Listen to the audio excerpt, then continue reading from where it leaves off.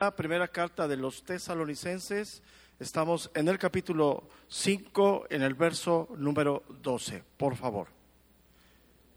Seguimos en esta porción del versículo número 12 al verso número 22, ahí estamos.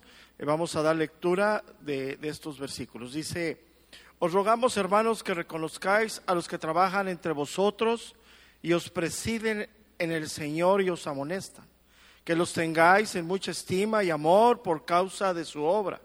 Tened paz entre vosotros. También os rogamos, hermanos, que amonestéis a los ociosos, que alentéis a los de poco ánimo, que sostengáis a los débiles y que seas paciente para con todos. Mirad que ninguno pague a otro mal por mal, antes seguir siempre lo bueno unos para con otros y para con todos.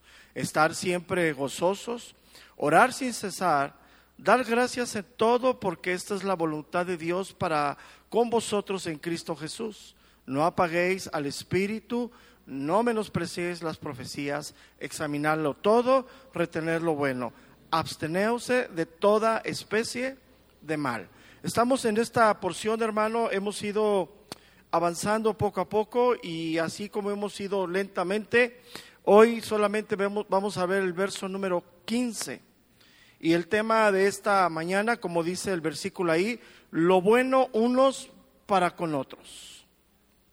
Ese es el tema de la mañana. Ahora, antes de dar inicio así de lleno, porque pues, el versículo no tiene mucha cuestión teológica, es un versículo de vida, un versículo de la conducta cristiana. La pregunta es, hermano, aquí en esta mañana, ¿cuál es la mayor evidencia de que somos hijos de Dios? Piénsale. ¿Qué sería o cuál es la mayor evidencia de que somos hijos de Dios? Mira, así tranquilamente voltea al que tienes al lado y velo. Velo. Está feo, ¿verdad? ¿Sí o no? O sea, no se le ve lo cristiano. ¿Estás de acuerdo conmigo? ¿Alguien le alcanza a ver las alitas? ¿Alguien tiene aureola ahí arribita? No. O sea, ¿sí me estás entendiendo? O sea, el hecho de estar aquí no te hace ser un hijo de Dios. ¿Cuál es la evidencia o cuál es lo que se ve en la manera en la que nos conducimos, en la manera en la que nos comportamos? Y anótale bien ahí en tu libro, en tus notas, allá afuera, hermano. Aquí todos venimos bañados y peinados. ¿Cuántos dicen amén? Y nos comportamos increíblemente como creyentes. Aquí somos hombres de fe, aquí tenemos los dones, pero la vida allá afuera es la realidad. Esa es la diferencia. La diferencia no es en dónde te congregas, ni a quién escuchas, ni qué comentarista lees. Eso cualquiera lo puede hacer. La diferencia es la vida real. Lo que tú y yo somos en el andar todos los días. ¿Y sabes dónde se traduce eso? En las relaciones personales. Por eso ahí dice el texto, dice, antes seguir siempre lo bueno unos para con otros, y aclara, y para con todos. Ese todos implica amigos, enemigos, creyentes, no creyentes, la suegra, el suegro, el primo, todos. Y esa es la diferencia, hermano. Eso es lo que verdaderamente vamos a manifestarle al mundo, que hay un Dios que transforma vidas. No le vamos porque le podemos hablar al mundo de amor, de paciencia, podemos ponerle al Señor, pues ese Señor, imagínate, no podemos hablar de Dios como pero cuando la gente te voltea a ver y dices, ¿y tú cuándo? Cuando tú le hablas de amor a alguien y eres una persona déspota, grosera, te voltean a ver diciendo, oye, pues ¿a dónde vas, no? O sea, ¿a dónde asistes? Y esa es la diferencia, hermano. Entonces aquí Pablo, fíjate, sigue hablando acerca de las relaciones fraternas. Él viene hablando de esto. El contexto es la parusia, el contexto es el regreso de Cristo. Y el contexto es el que tiene la esperanza del regreso de Cristo, se santifica a sí mismo. ¿Y en dónde está la evidencia de la santificación? En nuestro comportamiento, hermano. ¿En quiénes somos? Por eso te dije, voltea al que tienes al lado y dice, ay, ¿a poco eres salvo, no? Estamos feos. ¿Cuántos dicen amén? No le ves ni la aureola, ni las alitas, ni lo ves levitando, no lo ves así. Lo ves una persona normal. Y si les pregunto a todos, ¿cuántos son hijos de Dios? Todos van a decir amén. Pero si le preguntara a tus vecinos, a tus familiares, ahí ya cambiaría. Y esa es la diferencia, ¿me entiendes? Eso es lo que hace el Evangelio en una persona, en un ser humano. Eso es lo que para el hombre es imposible, para Dios todo es posible. Entonces él sigue hablando de esto y la pregunta, sigue habiendo preguntas. ¿Cómo están nuestras relaciones personales? ¿Son buenas? ¿O están totalmente deterioradas, malas? ¿Cómo están las relaciones personales con las personas que convives, tus amigos, tus compañeros de trabajo, tus vecinos, tus familiares? ¿Cómo son esas relaciones? ¿Qué ha hecho Dios contigo? Porque si te fijas aquí está hablando de todos, no está hablando de los pastores, está hablando de todos. Y el alcance de estas relaciones debe de ser para con todos. Y esto es algo fuerte, hermano. Porque te voy a decir una de las evidencias de que somos una congregación cristiana, que somos parte del cuerpo de Cristo, es que sucede aquí adentro, entre nosotros. Que es la evidencia de lo que sucede allá afuera, de lo que tú eres cada uno en el lugar en donde están. Porque sin embargo hoy podemos decir que somos creyentes y aquí dentro nos damos con todo, ¿no? Entonces tenemos que tener mucho cuidado cómo los conducimos. Entonces este versículo, hermano, está hablando acerca de la armonía de la congregación. Quiénes somos en Cristo se ve reflejado en quiénes somos como hermanos y como hijos de Dios. Eso se ve reflejado en la manera en la que vivimos. Y no solamente aquí adentro, sino en la sociedad a donde estamos cada uno de nosotros. ¿Quiénes somos en esa sociedad? Entonces, hermano, entre una verdadera vida cristiana, no debemos de ser nosotros personas vengativas, sino debemos ser personas generosas y personas amables. No podemos ser así. Entonces aquí en el contexto del que Pablo nos viene hablando, hermano, está hablando acerca de nuestras relaciones fraternas en la vida de la iglesia. Y debemos de tener muchísimo cuidado porque hay un enemigo que anda buscando ¿a quién? Devorar. Un enemigo que nomás anda viendo en dónde tú y yo transgredimos la voluntad de Dios. Y mira, una de las áreas que es bien fácil que tú y yo violentemos el Evangelio es en cómo nos relacionamos unos con otros. Porque en la oración ¿a poco no oras bien? Y oras, a lo mejor ni oras, pero cuando oras, pues ahí le echas unas plumosas al Señor. Ay, Señor, eres grande y no sé qué tanto, ¿no? Y él anda buscando, es su chamba, para eso Dios lo puso. Mira, va conmigo a la primera carta de Pedro, capítulo 5, verso número 8. Primera carta de Pedro, capítulo 5, verso número 8, dice: ser sobrios y velar, porque vuestro adversario el diablo, como león rugiente, anda alrededor buscando ¿a quién? Cuando se presenta el diablo con el Señor en el libro de Job, ¿qué le dice el diablo al Señor? Cuando el Señor le pregunta: ¿dónde andabas? Y le dice: andaba vagando, andaba dando vueltas en la tierra.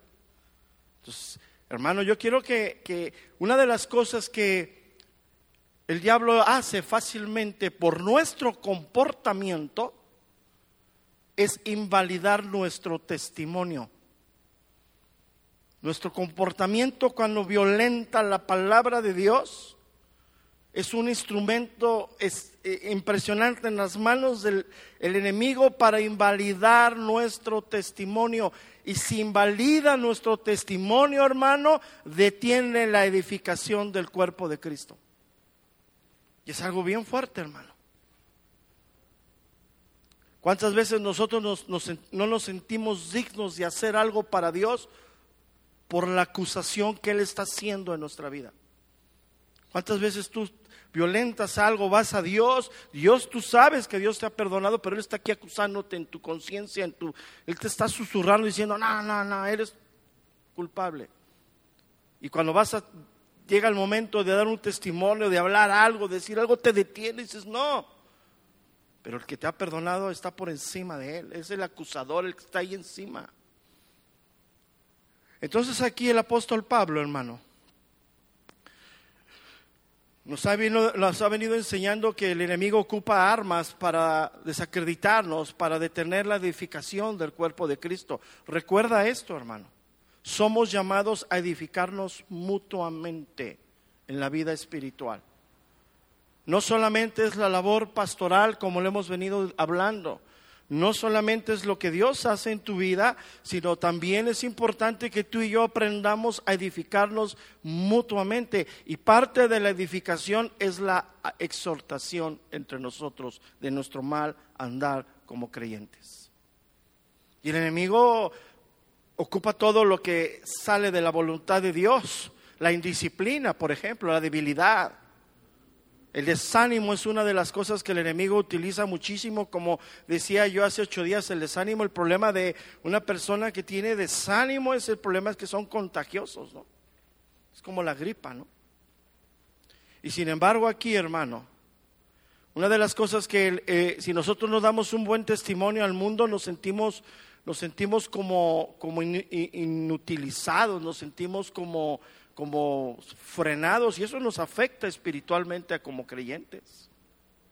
Es algo que el enemigo trabaja mucho. Entonces, imagínate, vamos al mundo y predicamos de un evangelio de amor y tratamos a la iglesia, nos tratamos como creyentes con indiferencia.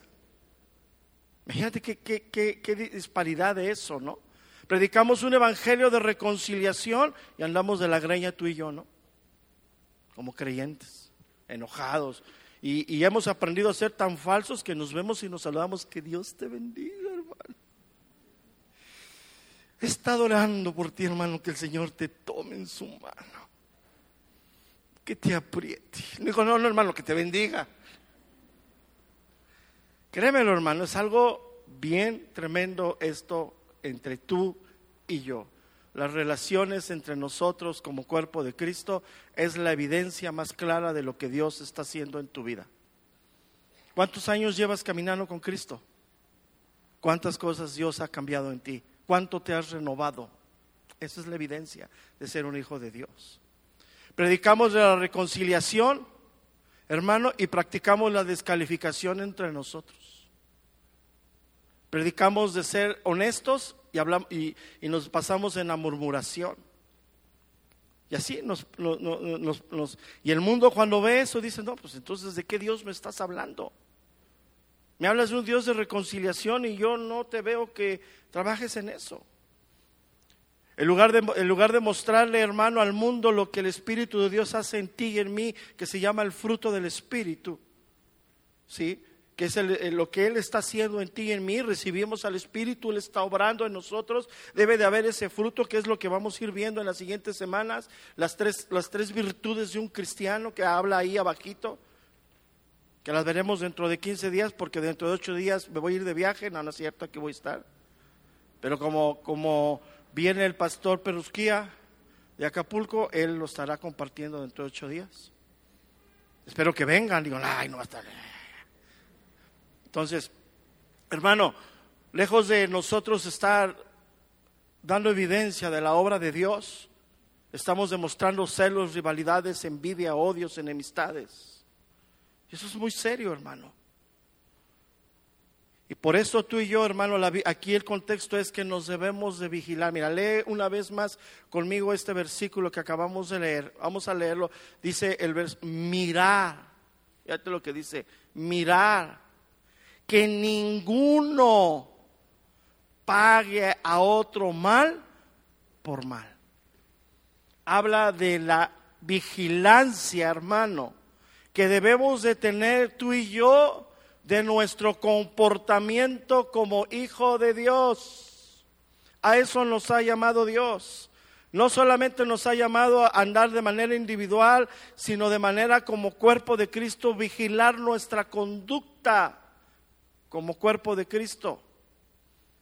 Y entre nuestros conflictos y en nuestro pecado que tú y yo tenemos, la medida en la que demos respuesta a nuestras diferencias, a nuestro pecado, es la medida que vamos a dar testimonio de quiénes somos. Porque acuérdate, y eso lo he venido diciendo, hermano, muy claramente, que en ti y en mí no hay absolutamente nada bueno. Y si tenemos algo bueno, es la obra de Dios en nosotros. Y cuando tú y yo rompemos la comunión con Dios y contristamos al Espíritu de Dios, apagamos al Espíritu Santo, ¿qué sale de ti? Tu carne. Y tu carne es pleitos, contiendas, enemistades y entonces, ¿qué quiere decir esto, hermano? Que aunque tú y yo tengamos cara de zampillín, va a haber conflicto entre nosotros constantemente. La diferencia que vamos a dar testimonio y lo que vamos a hacer, ¿a quién le damos lugar en nuestras diferencias? ¿A Dios o a Satanás? Y eso, créemelo, que para que tú y yo lo digiramos, lo entendamos, cuesta mucho, hermano. Y el problema de todo eso es que cuando nos hacen, lo primero que viene a nosotros es buscar nuestra propia justicia. Es lo primero que viene a nosotros. No me digas que no, porque es verdad. Cuando alguien te hace, lo primero que viene a ti, regresarle al triple lo que te hicieron. No me digas que, ay no, pastor, cuando me hacen, lloro. No. Dile al que tienes al lado, no inventes, eso no es cierto. Cuando te hacen, lo primero que sale de ti, ¿qué es, hermano? La carne. ¿Y qué quiere hacer la carne? Regresársela al doble, al triple, al cuádruple. No sé qué quieres hacer. Y eso es normal. Queremos aplicar, escúchame bien, nuestra propia justicia y nuestra propia venganza. Nosotros queremos determinar cómo Dios, fíjate, queremos determinar cómo Dios lo trate a él, a la persona que nos está agraviando. Señor, ¿qué no ves lo que me hace? Queremos decirle a Dios qué hacer y cómo debemos dar respuesta al ofensor, hermano, con la gracia de Dios que nos favorece a ti y a mí. Con esa misma gracia, darle respuesta a nuestro ofensor. Y para eso, hermano, es tremendo. Tendríamos que tener una madurez. Porque si no damos esa respuesta, escúchame bien, entramos en un círculo tremendo, un círculo que nos va a obligar cada día más en esa relación a las obras de la carne. Tú empiezas con alguien con una enemistad y no pasan unos meses cuando te lo quieres agarrar ya del pescuezo. Es natural, así somos tú y yo.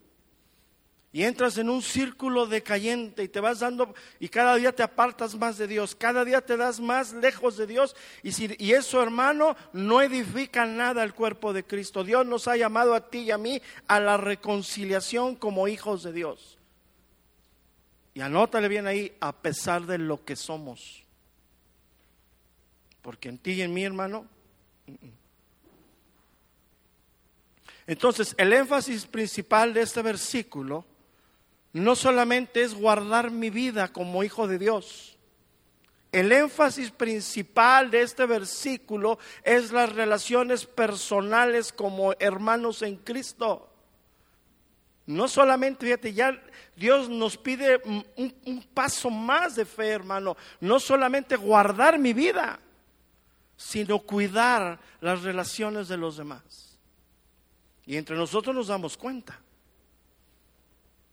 Por eso dice, sino mirar que ninguno devuelva mal por mal. Tú eres cuidador y guardador de tu hermano, y como vimos hace 8 días, no entrometiéndote en donde no te llaman, y siendo prudente, sé una persona respetuosa. El evangelio no te da la capacidad de intrometerte en la vida personal de nadie. Pero si te toca el momento y la circunstancia de ver, tienes que actuar en el amor de Dios, considerando a ti mismo, no sea que también tú seas, como veíamos 8 días, tentado.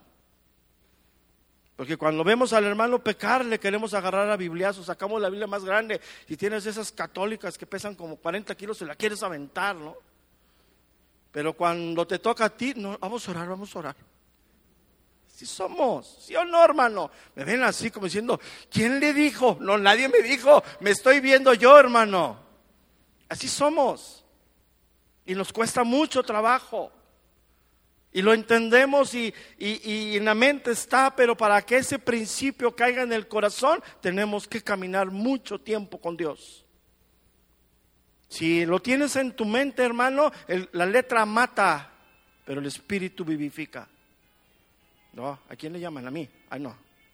Entonces, hermano, recordemos esto. El problema que aquí Pablo está hablando de la congregación. Está hablando de lo que sucede aquí como cuerpo de Cristo, porque aquí donde venimos a ser perfeccionados por la palabra de Dios. Se supone que a eso venimos, ¿no?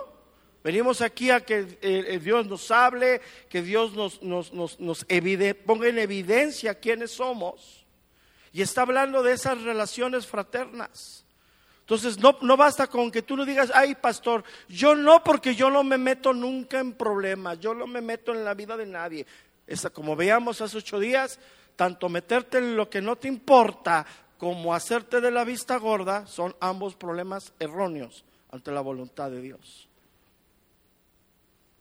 Entonces, aquí como vemos, después de que vimos que deberíamos amonestar a los indisciplinados, animar a los desalentados, sostener a los débiles, que fue lo que vimos hace 8 días, hoy aquí en este versículo Pablo añade una cuarta más, la vigilancia que debemos de tener cada uno de nosotros como verdaderos creyentes, como hijos de Dios. Eso es algo muy fuerte, hermano. Y obviamente tiene que ver mucho tiene que ver en el cuerpo de Cristo. Como veíamos hace 8 días, hay diversidad de dones, hay diversidad de personas, todos somos muy diferentes, hay unos más maduros, hay otros más débiles. Tiene que ver mucho aquellos que han alcanzado una cierta madurez espiritual en el cuerpo de Cristo. Aquellos que tienen ya una capacidad de enseñar a otros lo que significa el perdón, lo que significa un perdón genuino, una restauración seria, hermano. No todos somos iguales, no todos tenemos el mismo tiempo con Dios, no todos damos la misma respuesta ante las circunstancias. La respuesta la vamos a dar conforme a nuestra madurez, conforme a nuestra renovación. Entonces aquí, hermano, Dios llama en esta mañana a muchos pacificadores que deben de estar en el cuerpo de Cristo a poner paz entre los hermanos.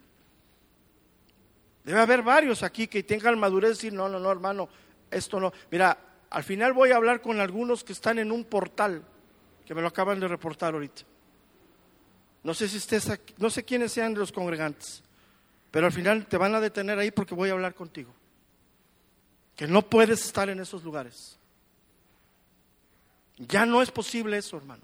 Hemos hablado de esto, eso no edifica tu vida. Dios no te ha llamado a ser juez de nadie. Si no podemos tú y yo con nuestra propia vida, ¿cómo vamos a andar intrometiéndonos en otras cosas que en Dios no nos ha llamado? Nadie dice amén, se quedan quietos. Es que es una pena, hermano, eso. Eso no es, nos ha llamado Dios. Hermano, ¿tú no batallas con Dios en tu conducta? ¿No batallas hoy con lo que Dios te pide que seas y no eres? ¿Sí o no? ¿Y te alcanza el tiempo para andarte metiendo en otras cosas? Entonces, ¿qué hacen ahí? ¿Sí me explico? Si bastante tenemos tú y yo. Entonces, hermano, hoy Dios llama a esa parte del cuerpo de Cristo que debe haber en la congregación, porque es la obra de Dios, esos pacificadores dentro del cuerpo de Cristo que ayudan a los débiles a mantener su conducta entre nosotros. Porque en ese portal hay varios, me enseñaron como 20 ahorita. Hay varios. Y lamentablemente, y hoy casi no están, porque están allá arriba, la mayor parte son servidores. Lamentablemente. Dices, oye, ¿cómo es posible? Y sin embargo, Dios nos llama, hermano, a esa comunión como cuerpo de Cristo. Y no volvernos una iglesia, hermano, ¿lo puedo decir abiertamente? Una iglesia hipócrita. Que tengamos apariencia de piedad y negamos la eficacia de ella. Que nos mantengamos así todos ahí bien pirruris todos.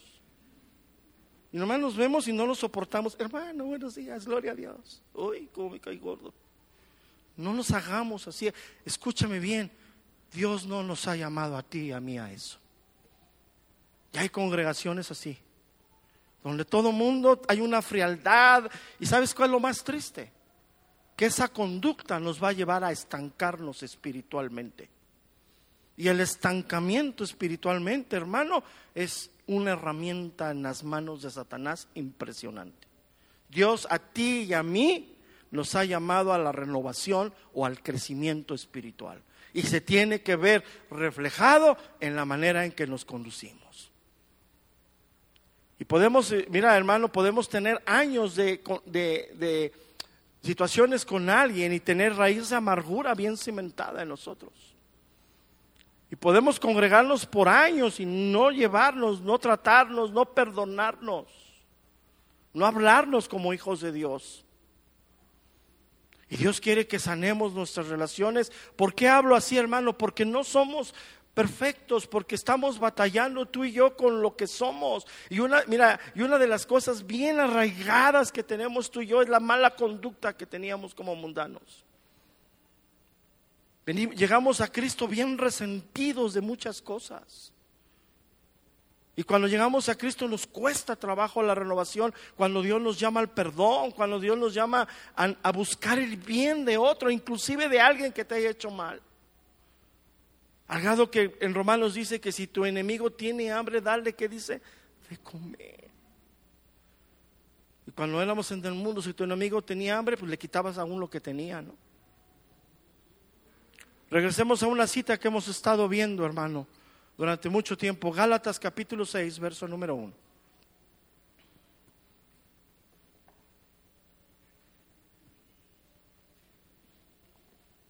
Gálatas capítulo 6, verso número 1. Dice: hermanos, si alguno fuere sorprendido en alguna falta, vosotros que sois espirituales, restaurarle con espíritu de qué, hermano. Luego de ahí lo pone bien clarito, ¿no? Considerándote a ti mismo, no sea que tú también seas como, hermano. O sea, que es fácil que tú y yo caigamos, sí. Que es fácil que sea nuestro pecado evidenciado, también. Y que va a ser evidenciado y que Dios quiere que nos aprendamos a restaurar, también. Porque el juicio, hermano, escúchame bien esto, el juicio solamente le pertenece a Dios. Dios se manifiesta en la Escritura como un Dios de venganza.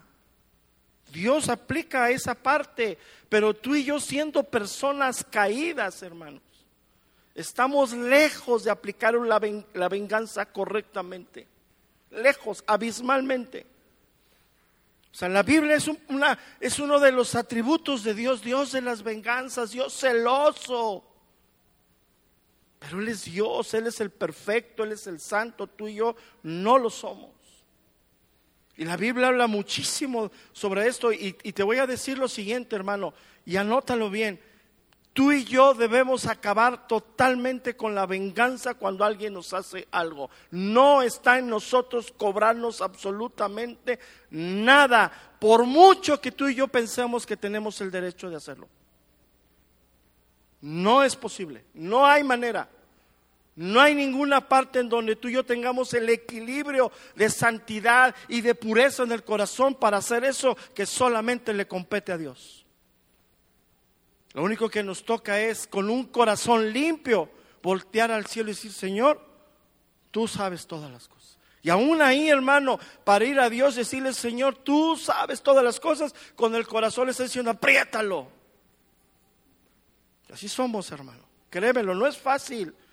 Mira, créemelo que cuando Dios te mete en ese proceso de la difamación, de la descalificación, de todo eso, mira, llega un momento que tu corazón quiere, pero Dios hace gracia en nosotros. Romanos capítulo 12, verso número 17.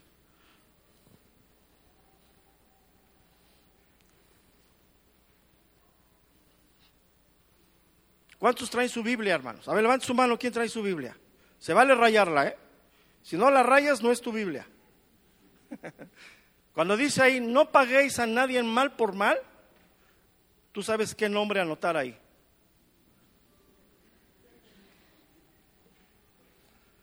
¿Tú sabes quién lo tienes atravesado hasta el día de hoy siendo cristiano?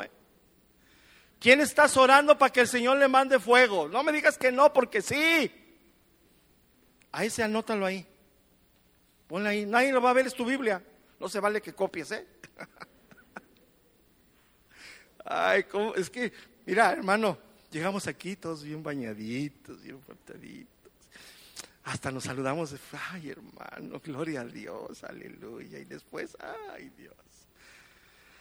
No paguéis a nadie mal por mal, procurar lo bueno delante de todos los hombres. Si es posible, fíjate, en cuanto dependa de vosotros, estad en paz con todos los hombres. No os venguéis vosotros mismos, amados míos, sino dejad lugar a la ira de Dios, porque escrito está: mía es la venganza, yo pagaré, dice el Señor. Así que si tu enemigo tuviere hambre, dale de comer; si tuviere sed, dale de beber, pues haciendo esto...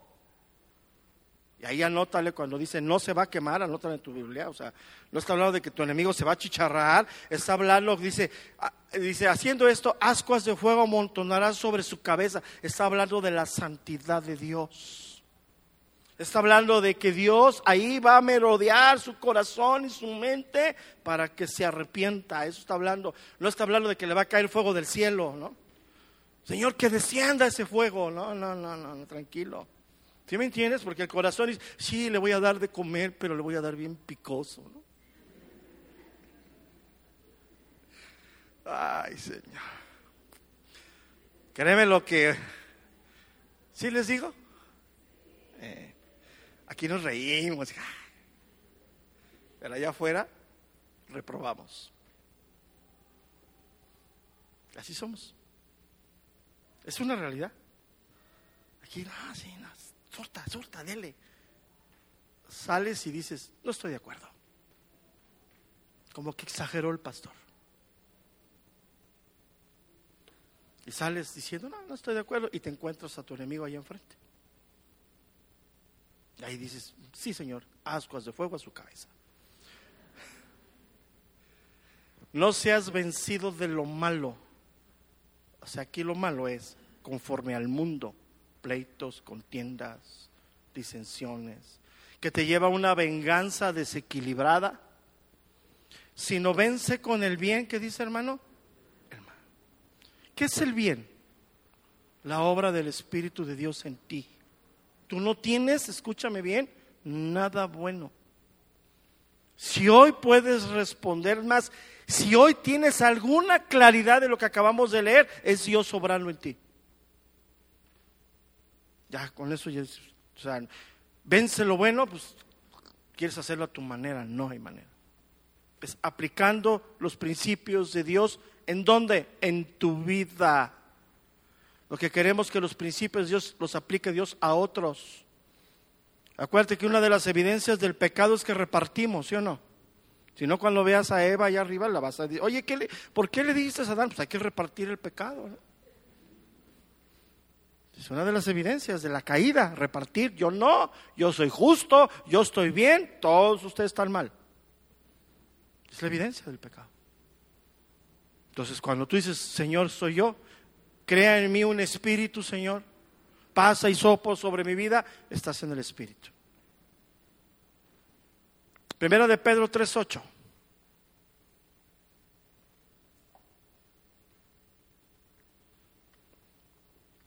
Primera carta de Pedro, capítulo 3, verso número 8. Finalmente, dice, ser todos de un mismo sentir. ¿Por qué nos llama a un mismo sentir? Porque tú y yo, después de haber nacido de nuevo, tenemos el mismo espíritu. Primera de Pedro 3:8, ¿estoy bien? Entonces, ¿por qué nos llama a un mismo sentir? Porque tenemos el mismo espíritu, hemos sido bautizados del mismo espíritu, Dios nos da de beber del mismo espíritu, Dios nos da de comer del mismo espíritu. Entonces la iglesia de Dios puede dar respuesta a lo que somos como personas naturales. La guerra entre la carne y el espíritu, la iglesia de Dios la puede vencer. ¿Sí me estás entendiendo? Por eso nos llama a ser de un mismo sentir. No quiere decir que nuestra mente, no quiere decir que nos pongamos de acuerdo para hacer algo. De eso no está hablando. Está hablando de lo que nos alimenta, que es el Espíritu de Dios, que es la palabra de Dios. Ser todos de un mismo sentir, compasivos, amados fraternalmente, misericordiosos, amigables, no devolviendo mal por mal, ni maldición por maldición, sino por el contrario, bendiciendo, sabiendo que fuisteis llamados para que heredéis, ¿qué, hermano? Bendición. ¿En dónde está nuestra bendición, tuya y mía? Buscar hacer la voluntad de Dios. ¿En dónde? En nuestra manera de conducirnos. ¿Tú quieres ser bendecido por Dios? Renuévate. ¿Quieres bendiciones de Dios? Renuévate. Si no te renuevas, es más fácil que llegues a la apostasía si no estás dejando que la obra del Espíritu de Dios esté en ti. En la medida que tú entorpeces, acallas al Espíritu, lo apagas, lo contristas, vas endureciendo el corazón. Es algo que viene de paralelo, hermano. Y no va a pasar mucho tiempo a donde te vas a ir de aquí y te vas a encontrar a una persona de aquí y te va a preguntar, oye, ¿por qué ya no vas? No, ya no voy porque todos son unos hipócritas. ¿Y quién es el hipócrita? Pues tú. ¿Sí me entiendes? Es que ya no voy ahí porque son unos hipócritas, no hay amor. ¿Quién es el que está mal? Esa persona. Levítico capítulo 19, verso número 16. Levítico 19, 16.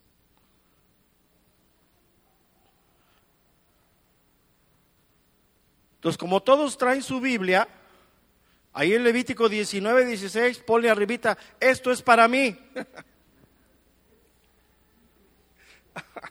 Es tu Biblia, ¿no? Acábatela, total.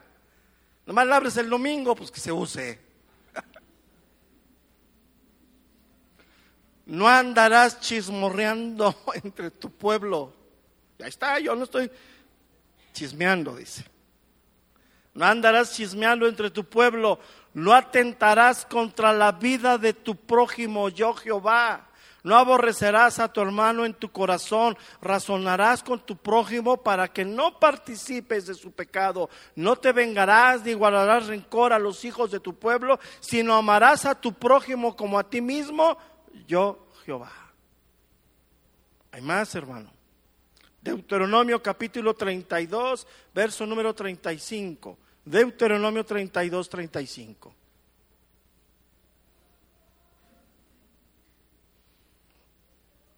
Mía es la venganza y la retribución, y a su tiempo su pie resbalará, porque el día de su aflicción está cercano, y lo que les está preparado se apresura. Porque Jehová juzgará a su pueblo, y por amor a sus siervos se arrepentirá, cuando viere que la fuerza pereció, y que no queda ni siervo ni libre. Hay más, Proverbios 24, 29.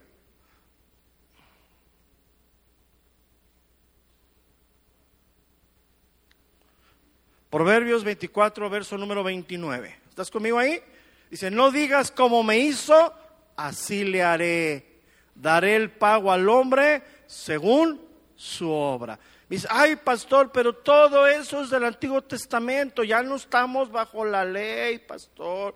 Estamos sobre la gracia. Pues entonces abre tu libro en el Nuevo Testamento, ve al Evangelio de Lucas, capítulo 6, verso 27. Digo, mira, cuando Dios pone principios, ¿para dónde nos movemos tú y yo? Lucas 6, 27.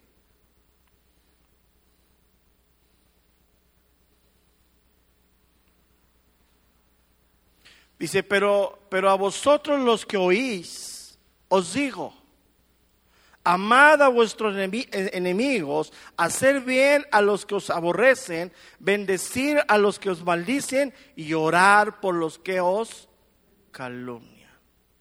Entonces, resumiendo todo esto, hermano, claramente para ti y para mí, no aplica que tú y yo ejerzamos la venganza. Es algo que solamente le compete a Dios. Y no entres en el juego, hermano, del diablo guardando odio y resentimiento en tu corazón, porque vas a pedir venganza y al rato tú vas a ser un instrumento de Satanás para aplicar esa venganza a la persona. Y te lo voy a decir lamentablemente, hermano, vas a hacer daño a esa persona y te vas a hacer daño a ti mismo.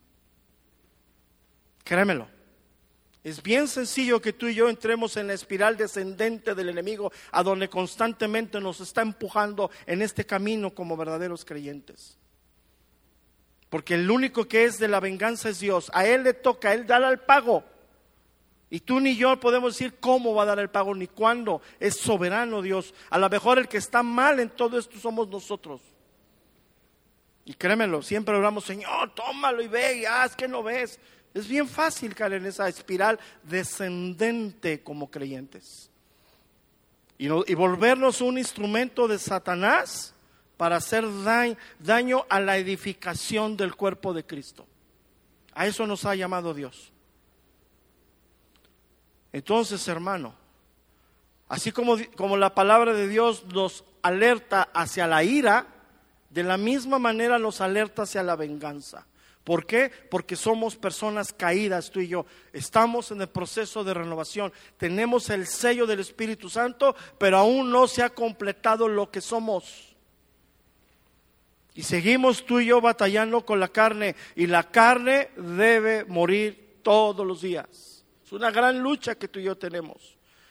Bíblicamente, cuando tú quieres más venganza o aplicas una venganza que es natural como personas caídas, se conoce como el síndrome de Lamec, bíblicamente. Vamos al libro de Génesis, capítulo 4, verso número 23. Síndrome de Lamec.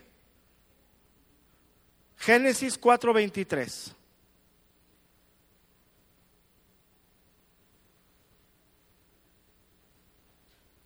Síndrome de Lamec, Génesis 4:23. Y dijo Lamec a sus mujeres, Ada y Sila, oíd mi voz, mujeres de Lamec, escuchar mi dicho, que un varón matare por mi herida y un joven por mi golpe, si 7 veces será vengado Caín, Lamec en verdad 70 veces 7 lo será. ¿Qué quiere decir? Una venganza totalmente desmedida, fuera de lugar, una agresión, y eso es algo que tú y yo somos llamados a evitar, hermano. Tú y yo no vamos a tener el equilibrio para aplicar la venganza que solamente viene de Dios, y vamos a hacer cosas bien tremendas, hermano.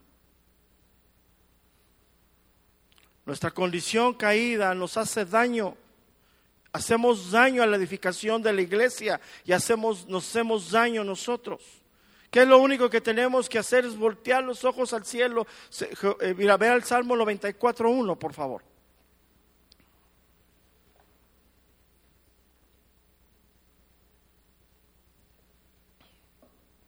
Salmo 94, versículo número 1.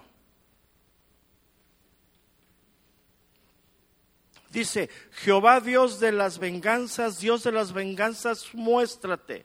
Engrandécete, oh juez de la tierra, da el pago a los soberbios. El salmista diciendo, Señor, tú haz tu obra, tú eres el que vas a hacer las cosas. Nosotros no, hermano, no. Pero la Biblia, hermano, si leemos bien nuestro texto, ¿sí? La Biblia nos llama a algo muy fuerte. Primeramente, la Biblia nos enseña que el perdón debe de extenderse de manera genuina. Y no pone límite, hermano, para extender el perdón a una persona. O sea, cada vez que venga alguien y te agravie, tú tienes que extender el perdón. ¿Cuántas veces, hermano? 70 veces.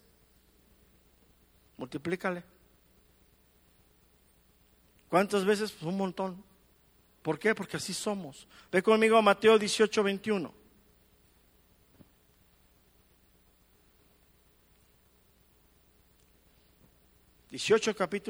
Mateo capítulo 18, verso número 21. Entonces se le acercó Pedro y le dijo, Señor, ¿cuántas veces perdonaré a mi hermano que peca contra mí? ¿Qué le contestó el Señor? ¿Hasta 7? Jesús le dijo, no te digo hasta 7, sino aún hasta 70 veces 7.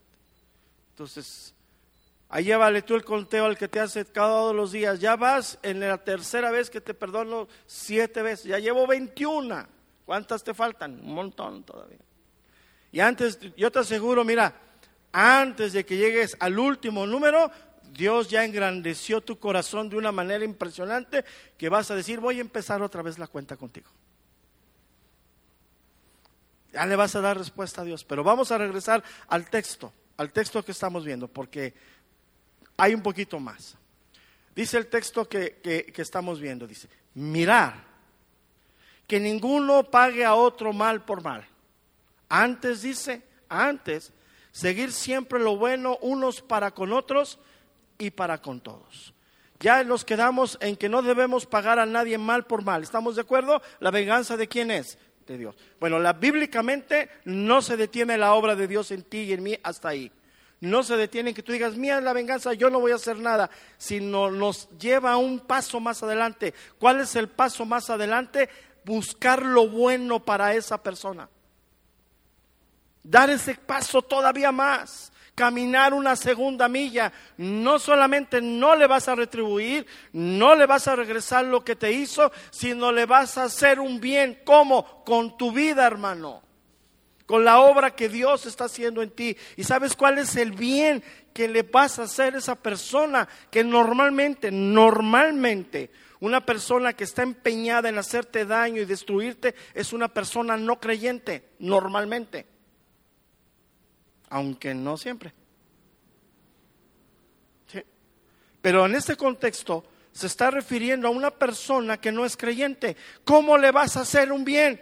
Buscar su arrepentimiento, buscar que nazca de nuevo y que alcance salvación. Wow. ¿Estás entendiendo la gravedad donde tú y yo estamos todo el día parados?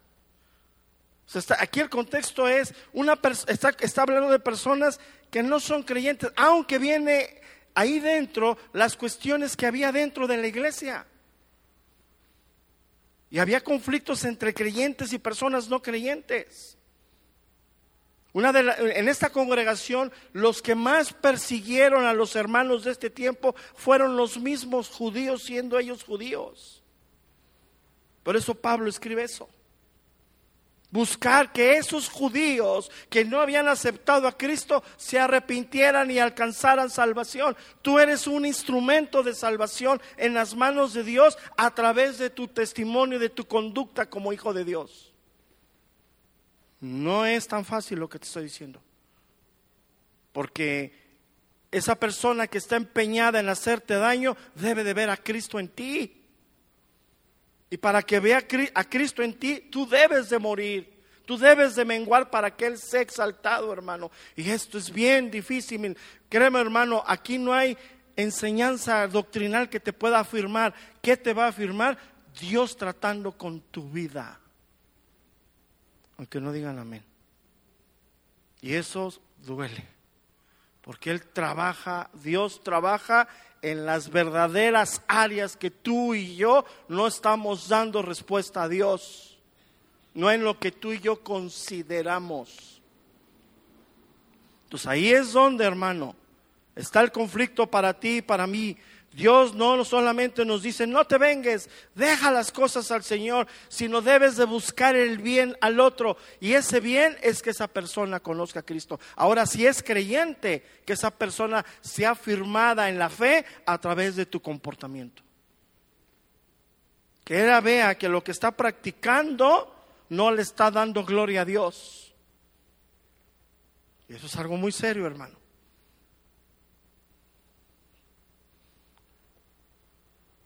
Y Cristo fue el ejemplo, Pablo mismo fue el ejemplo de esto. El Señor no regresó el mal que le hacían. Él vino a dar salvación y enmudeció su boca hasta la muerte, hermano. No respondió con maldición, no respondió nada, Él cayó. Entonces, procurar siempre lo bueno es algo a lo cual Dios nos ha llamado a ti y a mí.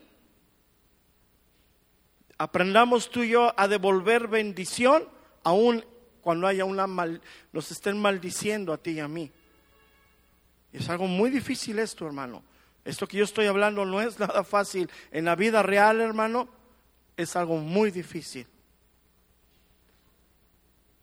Mateo capítulo 5, verso número 39.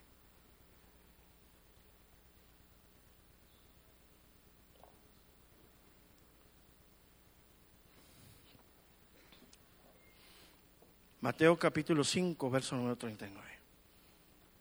Pero yo os digo, no resistáis al que es malo.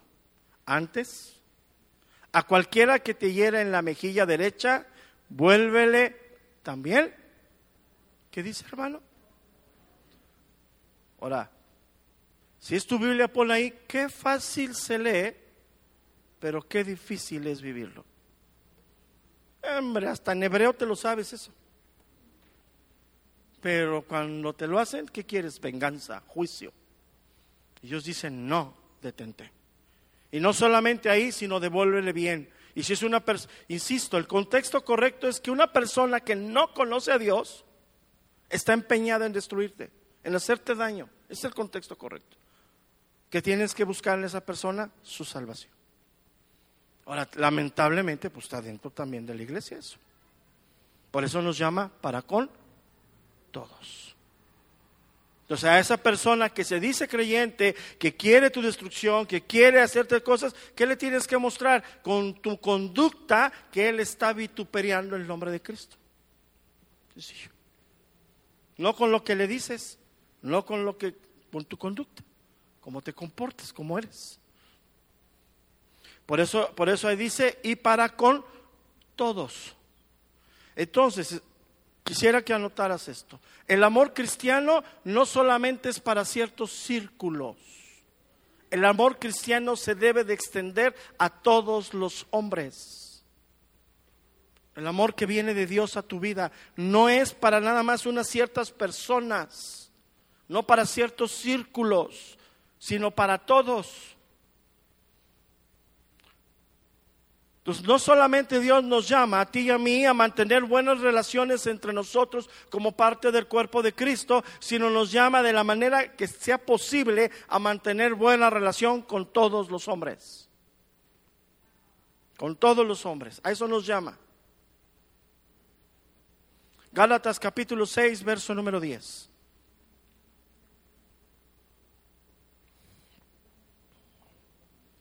Gálatas 6, 10.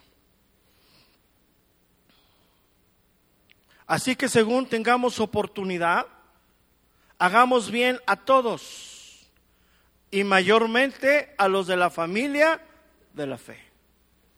Ese todos implica cualquier persona que esté cerca de ti. Y debemos de tener la evidencia que pone la Escritura acerca de lo que hizo Cristo. Él es el ejemplo, Cristo es nuestro ejemplo, nuestro modelo a seguir. Y aún los apóstoles que fueron inspirados por Dios para escribir todo esto. Mira, vamos a ver, Primera de Pedro, capítulo 2, verso número 23. Primera carta de Pedro, capítulo 2, verso número 23.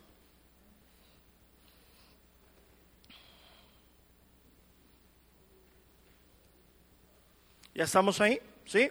Dice, quien cuando le maldecían no respondía con maldición, cuando padecía no amenazaba, sino encomendaba la causa al que juzga, que como hermano, justamente. ¿Está hablando de quién? De Cristo.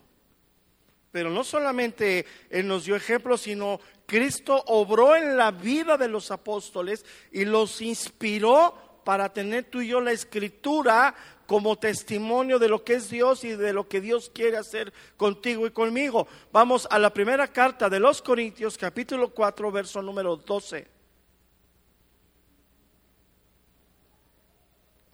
Podemos decir que históricamente sabemos que el apóstol Pablo fue uno de los hombres más perseguidos y fue uno de los hombres que más Dios usó en su vida. La revelación que le dio. O sea, eso quiero que antes de que lean, escúchame bien. Tú y yo queremos siempre, y hemos orado y hemos pedido, Dios, úsame. Yo te quiero servir, úsame, Señor. Pues estás pidiendo algo bueno, muy bueno, pero te olvida la parte B. La parte B te la voy a poner en una sola palabra: aguántate. ¿Estás pidiendo que Dios te use? ¿Estás pidiendo que Dios se manifieste a ti? Aguántate, hermano, porque Dios, para poderte usar, te va a renovar. Y eso duele. Eso nos cuesta. Y es lo que mismo el apóstol Pablo hizo cuando Dios le dio el aguijón. Dijo, para que la excelencia de las revelaciones no te enalteciesen. Toma, Pablo. Primera de Corintios 4:12. Nos fatigamos trabajando con nuestras propias manos. Nos maldicen y bendecimos. Padecemos persecución y la soportamos. Nos difaman y rogamos. Hemos venido a ser hasta ahora como la escoria del mundo, el desecho de todos. Entonces, yo quiero, hermano, que hoy no te vayas así como normalmente nos vamos en cada domingo, que terminamos la enseñanza y nos vamos. Yo quiero que hagamos una reflexión seria de lo que Dios nos está hablando a ti y a mí. No puedes seguir en esa espiral descendente en tu vida si tienes resentimiento y odio contra alguien. No puedes seguir, hermano. Tienes que detenerla. Y Dios ya te dio todas las armas. Dios ya hizo lo imposible: renovarte, regenerarte. Ya no le des lugar al diablo en tu vida. Mira, al grado que muchos, como dice Corintios, aún hasta están enfermos.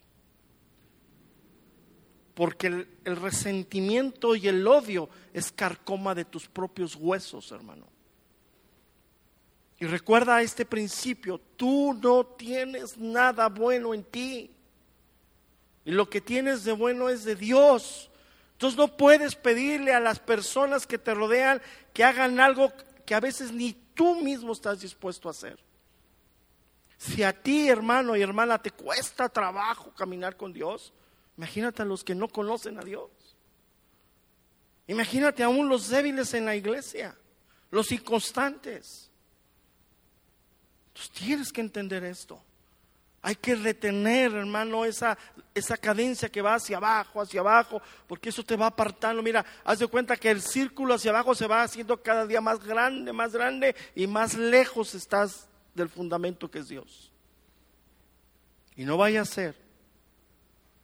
ser que cuando despiertes de esa decadencia estés muy lejos de la piedra que es Cristo.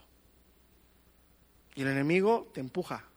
Vámonos, dale más, para que tú te apartes de Dios. Entonces yo quiero que en esta mañana, hermano, tú vayas a Dios, que tú busques ese rostro de Dios y que detengas por tu bien, escúchame esto, por tu bien, esa cadencia hacia abajo, que el odio y el resentimiento y la falta de perdón está en tu corazón. Que ejercites lo que Dios te ha dado. Que Dios no nos ha dado espíritu de cobardía, sino de poder, de amor y de dominio propio. Entonces, por eso Pablo le dijo a Timoteo: cuídate a ti mismo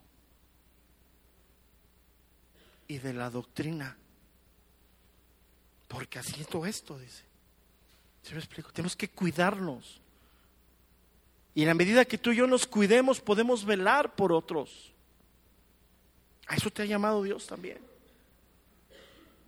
Entonces yo quiero que esta mañana, hermano, tú vayas a Dios, que tú tengas esa comunión con el Señor ahí en tu lugar. Digas, tú sabes cómo estás, tú sabes que hoy Dios te ha desnudado, te ha puesto en evidencia esa falta de perdón.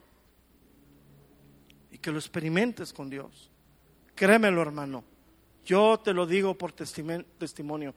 Cuando tú alcanzas esta parte en tu vida espiritual, mira, hasta más joven creo que me veo hoy. Toda tu vida, no tienes idea. No tienes idea lo gratificante que es hacer la voluntad de Dios. Mira, y ahorita yo estoy en los peores tiempos de ataque a mi persona. Fuertemente. Pero ¿sabes qué? Dios hablando me dice: mía es la venganza. Dios me ha dicho, tú haz a lo que te he puesto a hacer. Por eso estoy aquí. Feliz de la vida. Mira, anoche dormí feliz. Hasta se me hizo bien chiquita la noche. Ay, Señor. Le dije, Señor, ¿no podías hacer como las horas de la noche como de 2 horas? Paz, tranquilo. Y uno experimenta eso en la vida real. Haz lo que Dios te ha llamado a hacer en el lugar que tú estás. Y mira que digan, dice el Señor, si dicen todas esas cosas mintiendo, regocijaos y alegraos. Señor, sí es cierto. Oremos a Dios. Padre, te damos gracias, Señor, en esta mañana. Gracias, Señor, porque tu palabra es viva y es eficaz. Gracias. Gracias, Señor, por tu amor. Gracias, Señor, por tu instrucción. Gracias, Señor, porque nos permites ver y oír, Señor, tu palabra. Porque nos hablas claramente al corazón, Señor. Porque nos enseñas a descansar en ti, Señor. Gracias, Señor.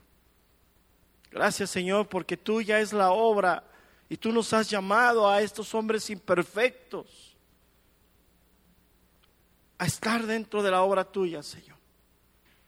Nos has llamado a edificarnos mutuamente a pesar de lo que somos. Nos has llamado a soportarnos, a bendecirnos, a amarnos a pesar de lo que somos.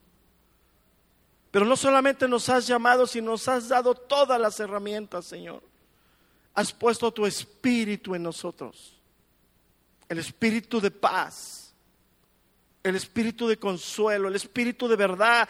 Dice que Él nos llevará a toda la verdad, Señor, y la verdad que tú quieres que sea en nosotros es tu palabra, a donde la palabra nos dice que nos debemos nosotros perdonar, nos debemos de soportar y debemos aprender a restaurarnos como parte del cuerpo de Cristo. Que todo lo demás, los celos, las contiendas, las envidias, las descalificaciones, todo eso es obra del diablo. Gracias, Señor, porque nos hablas claramente, porque nos enseñas a ver primeramente nuestra vida, Señor, porque primeramente tratas con nosotros, pones en evidencia nuestra falta de comunión, nuestra falta de fe, nuestra falta de santidad, pones en evidencia eso, Señor. Y cuando nos damos cuenta de lo mal que estamos, lo único que nos queda es venir a ti por ese camino nuevo y vivo que has abierto a través del velo de tu carne y recibir ese oportuno socorro tuyo, Señor. A donde está esa paz que sobrepasa todo entendimiento. Gracias, Señor. Gracias, Señor, porque hoy descansamos en ti. Porque hoy, Señor, te pedimos que sigas haciendo la obra tuya en nosotros. Que debemos aprender a menguar nosotros para que tú crezcas, Señor. Y sabemos que lo que has empezado en cada uno de nosotros, tú la terminarás hasta el día de Jesucristo. Gracias, Señor, porque seguros y firmes estamos en ti. Y la esperanza que tenemos de tu regreso no nos avergüenza. La esperanza que tenemos de tu regreso nos santifica todos los días. Por eso perseveramos. Por eso estamos aquí, Señor. Por eso en esta mañana, Dios, exaltamos y engrandecemos tu nombre, sabiendo que tú eres el único Dios vivo y el único Dios verdadero. Al cual damos toda la gloria, toda la honra y la alabanza. Decimos amén y denle un gran aplauso al Señor. A Él es la gloria, hermano. Para Él es.